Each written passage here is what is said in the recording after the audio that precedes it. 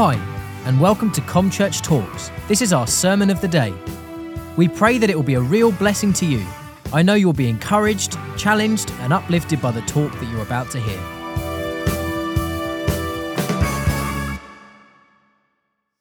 Good morning. Hope you're all well. Hope you're all doing good. So we're going to be talking about, harvest and God's goodness today. And it's that time of year. I'm sure you've seen the fields have all been gathered, and lots of other churches will celebrate the harvest. And I was like, we can't forget the harvest. We can't forget the goodness of God. And I wanted to speak about the goodness of God, which is quite an upbeat preach for me. I like the nitty gritty weird stuff, but I just really felt compelled that over the next few weeks we just need to look at the goodness of God. And it was prompted by, I was listening to Christian radio. You're gonna get distracted by the birds, aren't you? They're really cute, aren't they?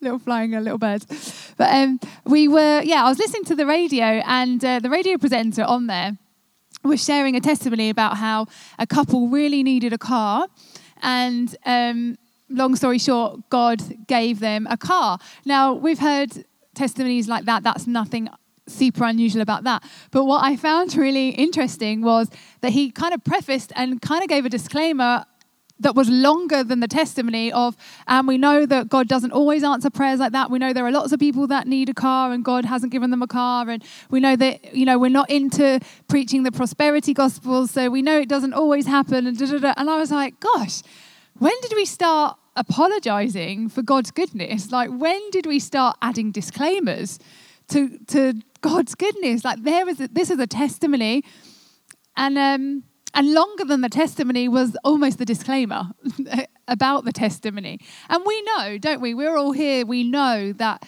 things don't always get answered how and when we want them to be answered. We know that. But the thing is, why should we ever start apologizing for God's goodness? And, there are different things that we pray for. There are different things that we might be asking God for. We might be praying for a car. We might be praying for a house, for the wife, for the Category 4 hurricane to come, and so you missed the first day of school, although that one did get answered for Elliot. So, there's lots of different things that we might pray for. But if we're all honest here as well today, is there some that we're glad God didn't answer? Are there some things that we prayed for, maybe very earnestly at first, but when we look back, we're like, okay, I'm glad you didn't answer how or when I thought that was going to answer. So we know that. And we know that God is not a genie that we just rub on the lamp and poof, what do you want? We know that that's not what God is for. We know that's not there. But God is good. And I think in that we can almost be hesitant to say that because there has been this a prosperity gospel, whatever that's called. But it's almost, if you want to say anything about God being good, you're lumped into the same category as a prosperity gospel teaching. And that's just not right, because God is good. The Bible is full of his character, full of the promises. And we go right back to basics. Now, I'm sure that most of the junior church can quote John 3:16. But that just shows God's goodness. He was so good that he loved the world so much that he gave his only son, that whoever believes in him would not perish but have everlasting life. That is God's goodness. It's a basic scripture. It's a scripture we all know. But that was part of God's goodness. And so I've got just a few scriptures. You can take a picture of the screen if you want to, because I've not put all of that out there. But in this, again, something that has happened in the past is often one scripture can be taken out of context, or something can be taken out of context, and for whatever reason, someone for their own personal gain may quote scriptures about God's goodness and about his faithfulness. But the fact is, the Bible is full of it. God is good. Church, I want to convince you this morning that just by reading the scriptures in the Bible, just by reading them as they are, without any more explanation, that God is good. 1 Chronicles 16:34. Give thanks to the Lord, for he is good. His love endures forever. Psalm 23:6. Surely your goodness and love will follow me all the days of my life, and I will dwell in the house of the Lord forever. James 1:17. Every good and perfect gift is from above, coming down from the Father of heavenly lights, who does not change like shifting shadows. Nahum 1:7. The Lord is good, a refuge in times of trouble. He cares for those who trust him. I love that Nahum 1, because if you read the rest of it, if you read the rest of Nahum, it's all tragic. It's super tragedy. But in that, even with the super tragedy, even when God is so angry with Nineveh, Nahum still has to declare that God is good. So even when things looked awful or tragic, or we just see this angry God or just God or righteous God, he is still good. He still needs to be declared as good, because that is still who he is. And however hard it may have seemed, it was still for their good. And Matthew 5:45, he causes his sun to rise on the evil and the good, and sends rain on the righteous and the unrighteous. So he shows his goodness even to those that don't believe it, even to those that don't deserve it. He still shows his goodness. That's how good our God is. And then some more, Psalm 27:13, I remain confident of this. I will see the goodness of the Lord in the land of the living. Now, this is an amazing scripture. Not just grin and bear it until we get to heaven, but these are these promises. God, I will see the goodness of the Lord in the land of the living. Does anyone need to just take a moment and declare that over themselves right now? I will see the goodness. I remain confident that I will see the goodness of the Lord in the land of the living. Psalm 31:19, how abundant are the good things that you have stored up for those who fear you, that you bestow in the sight of all, on those who take refuge in you. So you see, God is good, and he has plenty of goodness ready for all of us. It's not a prosperity gospel. It's God's character. It's who he is. But then if God's goodness only equals things or stuff in your mind, then you've missed the point of the goodness. You've completely missed the whole point of what God's goodness is. It's so much more than just stuff. It's so much more than just things. And some of you might be listening, maybe not in the Perflections gang, because I know you're all very holy and very good, but some might be listening going, like Job and his Job 21 rant. I love his Job 21 rant. How can you even say that God is good? Look at the unrighteous. Look at the sinners. God, they seem more blessed than I am. Like, Sarah, how can you even tell me that God is good? Have you know the day I've had, the month I've had, the year I've had? Like, seriously, how can you even tell me that God is good? But he is good, I promise you. But in the midst of the tough stuff, that's when we need those promises of God's goodness. You know, there's nothing like planning a series and a sermon on God's goodness and then having your week slowly melt into mini disasters. So I started planning last Sunday. And then, a couple of weeks ago, actually, it was about 10 days ago, I started planning and went away, and I thought I'm going to have some lovely holy rest, and I'm going to walk on the beach with my dog, and the Lord is going to speak to me through the clouds, and he's going to anoint this word and give me all of this message. And my nice, lovely, relaxing holiday, it was lovely, but I just went from series of mini disaster to mini disaster. So I locked myself out of my parents' house, which was great, and locked the dog inside the house.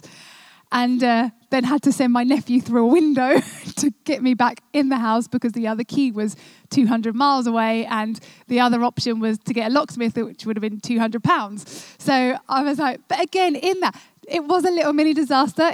I did have a little panic, but we prayed. And again, I saw God's goodness in this because I set my nephew to bed. He's only 6. I sent him to bed, tucked him in, and I said, okay, let's pray. Let's pray that God will give us a way through this situation. I'm like, everything. They're like, Auntie Sarah, why do you talk about Jesus all the time? Everything's about praying in Jesus to you. And I was just like, yes, thank you. I don't know. I don't think that's how he meant it. But anyway, I took it. And so I tucked him in, and we just said, Jesus, please just give us a way that we can get into this house without Grandma and Granddad having to come home and without me having to spend £200. And he just lay there, and it was all quiet. And he said, what if someone could fit for a window? And I was like, yes, God has just given you the answer. And then long story short, he was the hero of the tale. He got through the window, helped us in. And then I had to phone my parents and tell them what I'd done. So that was a bit scary too. I was 12 years old all over again. And then it's unfolding. I'm trying to concentrate on this word.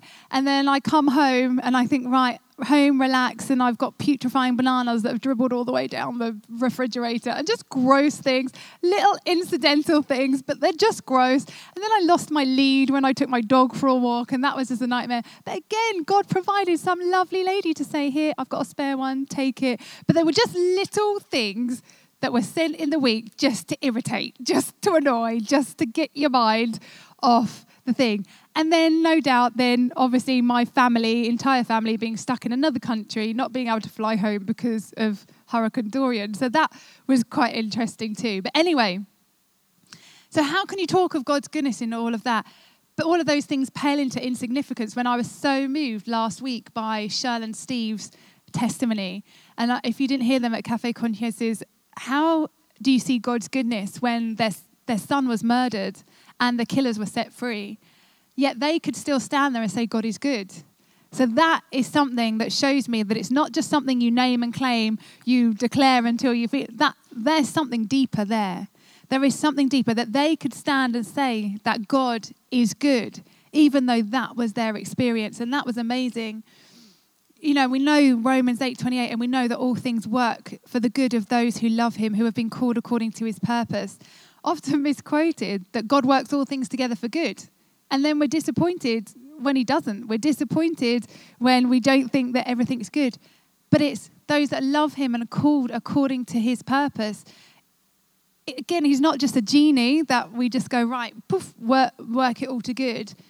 But equally, is it just a cute fridge magnet or a cute plaque that we'll have in our house? But do we actually say, in the middle of when things are rough, God, okay, you've promised me that you will work all things to good. I'm serving you. I'm loving you. I'm called according to your purpose. God, I need to see that goodness. And we can pray that back to God. We can say, God, it's in your word. You declare it. Do we trust him in the middle of the crazy? Do we trust him and keep our eyes on him that he genuinely will accomplish good? So we're talking about harvest, and we want our harvest. We want our blessing. We want to experience the goodness of God. Well, I was going to say, don't worry, we have taken the offering, but we haven't. But that's not where I'm going, so it's fine, don't worry. It's not an offering preached this morning. We will have taken the offering. But again, stop thinking in just material terms. It's not just about material terms. It's not about money, cars, and holidays. How can any of that help in deep grief? How would any of that help? I don't know about you, but in that time of real despair or real sadness or real need, there's no amount of money or houses or cars or anything that's going to comfort you. What you need and why people can still say that God is good is because what do we read in the Beatitudes? Blessed are those who mourn, for they will be comforted. You want God's comfort. You want to know that he is there, right there with you. And let me tell you, that is where God's goodness really shines. That is where God's goodness really does come through. So this scripture, I'm just going to kind of base around now quickly this morning. It just came to my attention like 4 times last week. So I'd heard it, and I went to a little church that my sister and my mum and dad go to in Dorset. We went there and they read it there. And I was listening to a podcast, and then on the way home, and the guy, his main scripture was this. And then I heard that it was actually shared in church last week, which was really interesting.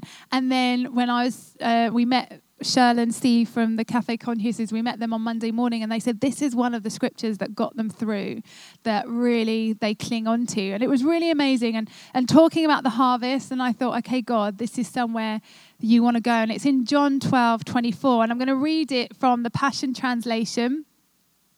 And it says, "Let me make this clear. A single grain of wheat will never be more than a single grain of wheat unless it drops into the ground and dies, because then it sprouts and produces a great harvest of wheat, all because one grain died. The person who loves his life and pampers himself will miss true life. But the one who detaches his life from this world and abandons himself to me will find true life and enjoy it forever. If you want to be my disciple, follow me and you will go where I am going. And if you truly follow me as my disciple, the Father will shower his favor upon your life. I love that scripture. There is so much in just that one scripture. And I'm also going to read it to you from the Amplified version. That should come up on the screen too. So I assure you and most solemnly say to you, unless a grain of wheat falls into the earth and dies, it remains alone just one grain, never more. But if it dies, it produces much grain and yields a harvest. The one who loves his life eventually loses it through death. But the one who hates his life in this world and is concerned with pleasing God will keep it for a life eternal. If anyone serves me, he must continue to faithfully follow me without hesitation, holding steadfastly to me, conforming to my example in living, and if need be, suffering or perhaps dying because of faith in me. And wherever I am in heaven's glory, there will my servant be also. If anyone serves me, the Father will honor him. You know, there and in the NIV, Jesus talks about hating our lives, as in nothing, even life itself, is anywhere near as important as serving Jesus. Now, the Greek word for hate in most of the New Testament scriptures is miseo. But even that one word has many different meanings. There's about 6 or 7 different variations of that meaning. And according to Strong's Concordance, in this particular scripture, it means of disregard for one's life relatively to the claims of Christ. So the Passion there really explains that well, doesn't it? We detach ourselves. Now, it's easy to sit there and go, yeah, totally, I've got that. But let me tell you, when I've started thinking about this, I'm like, Lord, can I even bring this morning? Because I love my life too much. Not in I love my life, but I care about how comfortable my life is. Way too much. And reading this scripture has really challenged me because I have been known to dramatically go, I hate my life sometimes. And I've got nothing to complain about. Do you know, I've got nothing to complain about. But I have been known, and the hissy fits are when we're worried about our comfort. So this has really challenged me this week so much that can we really say that into the relativity to Christ, of what Christ has done for us, of the message that we're here to give, can we truly say that we think of that more than our comforts, more than our life, more than what we're going to do, more than our job, more than our relationships, more than our comfort, more than that? Because I've got to be honest and tell you, I'm not there yet. I am not there yet. And it's been a rub and a challenge. And God has really challenged me to say, okay, Sarah, you need to let the grain of your life, you need to let that die. You need to let the grain of your plans and your desires, which is kind of an oxymoron because then God says, you know, if we delight in him, he will give us the desires of our heart. So this is the thing. Remember, this is the goodness of God. So we're talking about dying and death, and it sounds hideous. But the fact is we serve a good God, a God that wants more for us, that knows us better than we know ourselves. So in trusting him and in saying, okay, God, I die to my things, trusting that you are a good God, trusting that you know better than I. And the challenge I kind of want to bring today is, what is the seed that you're holding on to? What could that seed be that needs to die? As I said, for me, it's the plans or how I feel like my life should pan out, how I feel like I should go through and everything should just be wonderful all the time. And I've got to let that die and plant it so that trust in the Lord and God's harvest can grow. Because when we trust and we follow him, we know that a great harvest will be brought about. But it takes time as well, doesn't it? So this morning, what is it? Is it the seed of your plans that has to die? Is it the seed of intentional sin that has to die for the harvest? Maybe it's the seed of control. Maybe the seed of independence, that you'll keep God as a side order. He's something that you'll come and do on a Sunday morning, but the rest of the week, you are in control. It's all about you. Maybe the seed of some relationships coming before God, needs to die. Maybe the seed of the right to a carefree, happy, comfortable life needs to die. Maybe the seed of an offense needs to die. There are hundreds of things that it could be. There are plenty of things, good and not so good. Sometimes they are good things, but we need to give them to God and let them and plant them. Let them die, because in that, if we just hold on to our one little seed, especially with forgiveness, and this is what we were talking to Shirley and Steve about, is they realized that they could not feel the true goodness of God until they had given the forgiveness. Until they'd let that seed of unforgiveness die, the harvest of the comfort wasn't there. And I hope that makes sense. And that's the thing, is sometimes we have to plant in faith. We have to plant forgiveness. We don't want to forgive that person. That person doesn't deserve forgiveness. We don't want to have to do that. But when we read our Bible, there is no choice. Forgiveness is a requirement. We forgive, and that's how we're forgiven. So if you want to be forgiven, and I know I need God's forgiveness in my life, we must forgive. But allowing that seed of unforgiveness to die, to plant it and replace it with trust in the Lord, then means the harvest of that comfort like you've never known. That comfort, that just knowing that God has got you, it's the most amazing thing. Because God is good. We serve a good God. And then once we've got that, another difficulty is then we start digging it up, don't we? So we've made that choice on a Sunday morning. We're praising, we're worshiping. Yes, God, I trust you. You're awesome. You're amazing. I'll do anything for you. I'll go anywhere for you. I could do anything, Lord. And then it could literally be before you're even at the car park on a Sunday morning and you're like, oh, it's so hard. And you start digging and you start looking at your seed again and you start going, no, I'm just going to sit here with my seed. Me and my seed, bless God, are going to be happy and we're going to sit here together. And God's like, come on, put it back in the ground. If you want the harvest, hold on. And we know, don't we? Like, you know, we were talking in the week about farmers. They have to sow months before they'll get a harvest, and they've got to leave it. They can't see whether it's germinating. They can't see for days, maybe even weeks, if it's doing anything under the ground. And if they dig it up, they'll ruin the whole process. They'll ruin the whole crop.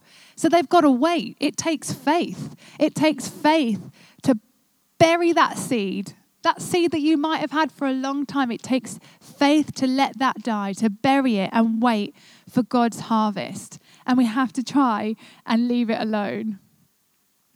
Because we know, well, I love the scripture, doesn't it, that God says he will not be mocked. God will not be mocked.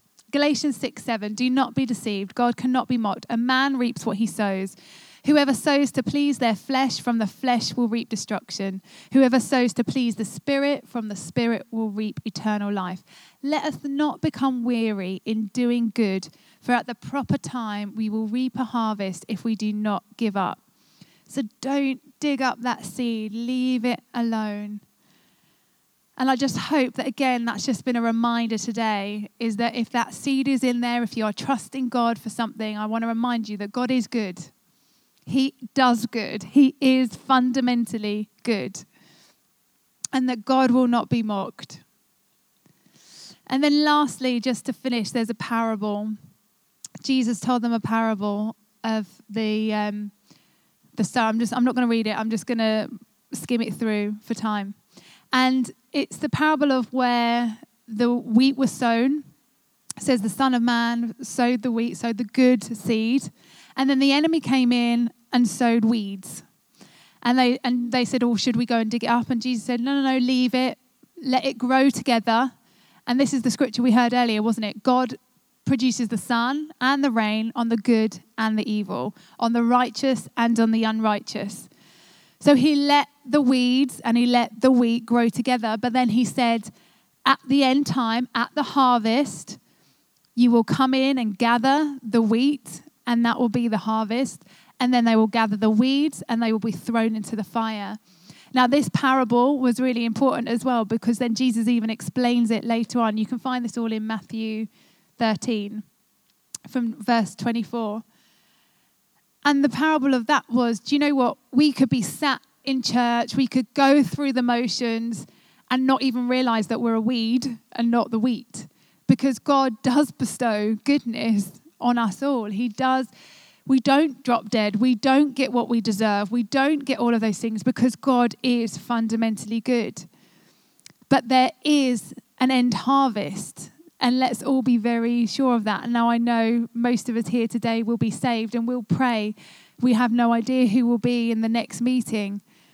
But the fact is that the wheat and the weeds can grow together, but there will be an end harvest. And it says the weeds will be picked up and thrown into the fire, whereas the weeds will be Jesus' harvest. Jesus had to die. He was that one grain. That very first scripture was about the grain. Jesus had to die so that we could be his harvest. We are his harvest all these thousands of years later. So just as we end today, I know that I want everything that God has for me. I know that whatever that is, I want all that he has for me. I want his harvest. I know, and I've given my life to him. Not just I'm doing him a favor by turning up on a Sunday, and if I'm really brilliant, I might come to the prayer meeting because then I'm a proper Christian and he's going to be really happy with me. Not that. I need to give my life to Jesus 100%, to the point where sometimes I think, God, what are you doing? And you have to sit and you have to trust and you have to wait. And, you know, society, the world is all about us being happy, us wanting the right thing, having the best thing. And so we can change things. That's why people can walk from a marriage. People can walk from a family. They'll swap and change, and they're looking for that. They're looking for the goodness, which we only find in Jesus Christ. And so I just want to encourage you this morning is that if you're in that dug down, waiting, dark time, just cling on. Don't give up. Don't get weary in well-doing, because the harvest will come. Jesus will bring the harvest. But I want to trust God with my very life. I want to care less about the comfort of my life. I want to care less about things going my way. Can we honestly say, Lord, I detach, I hate my life, not in the negative sense, but as Paul says, I don't value it. I don't value it as anything. I'm here to serve the Lord. And I just think that's an amazing challenge this morning. Thanks for listening to ComChurch Talks. We'd love to hear from you, and you're welcome to any of our Sunday services or midweek comms. For more information or to contact us, please visit www.comchurch.org.uk or find us on Facebook. God bless.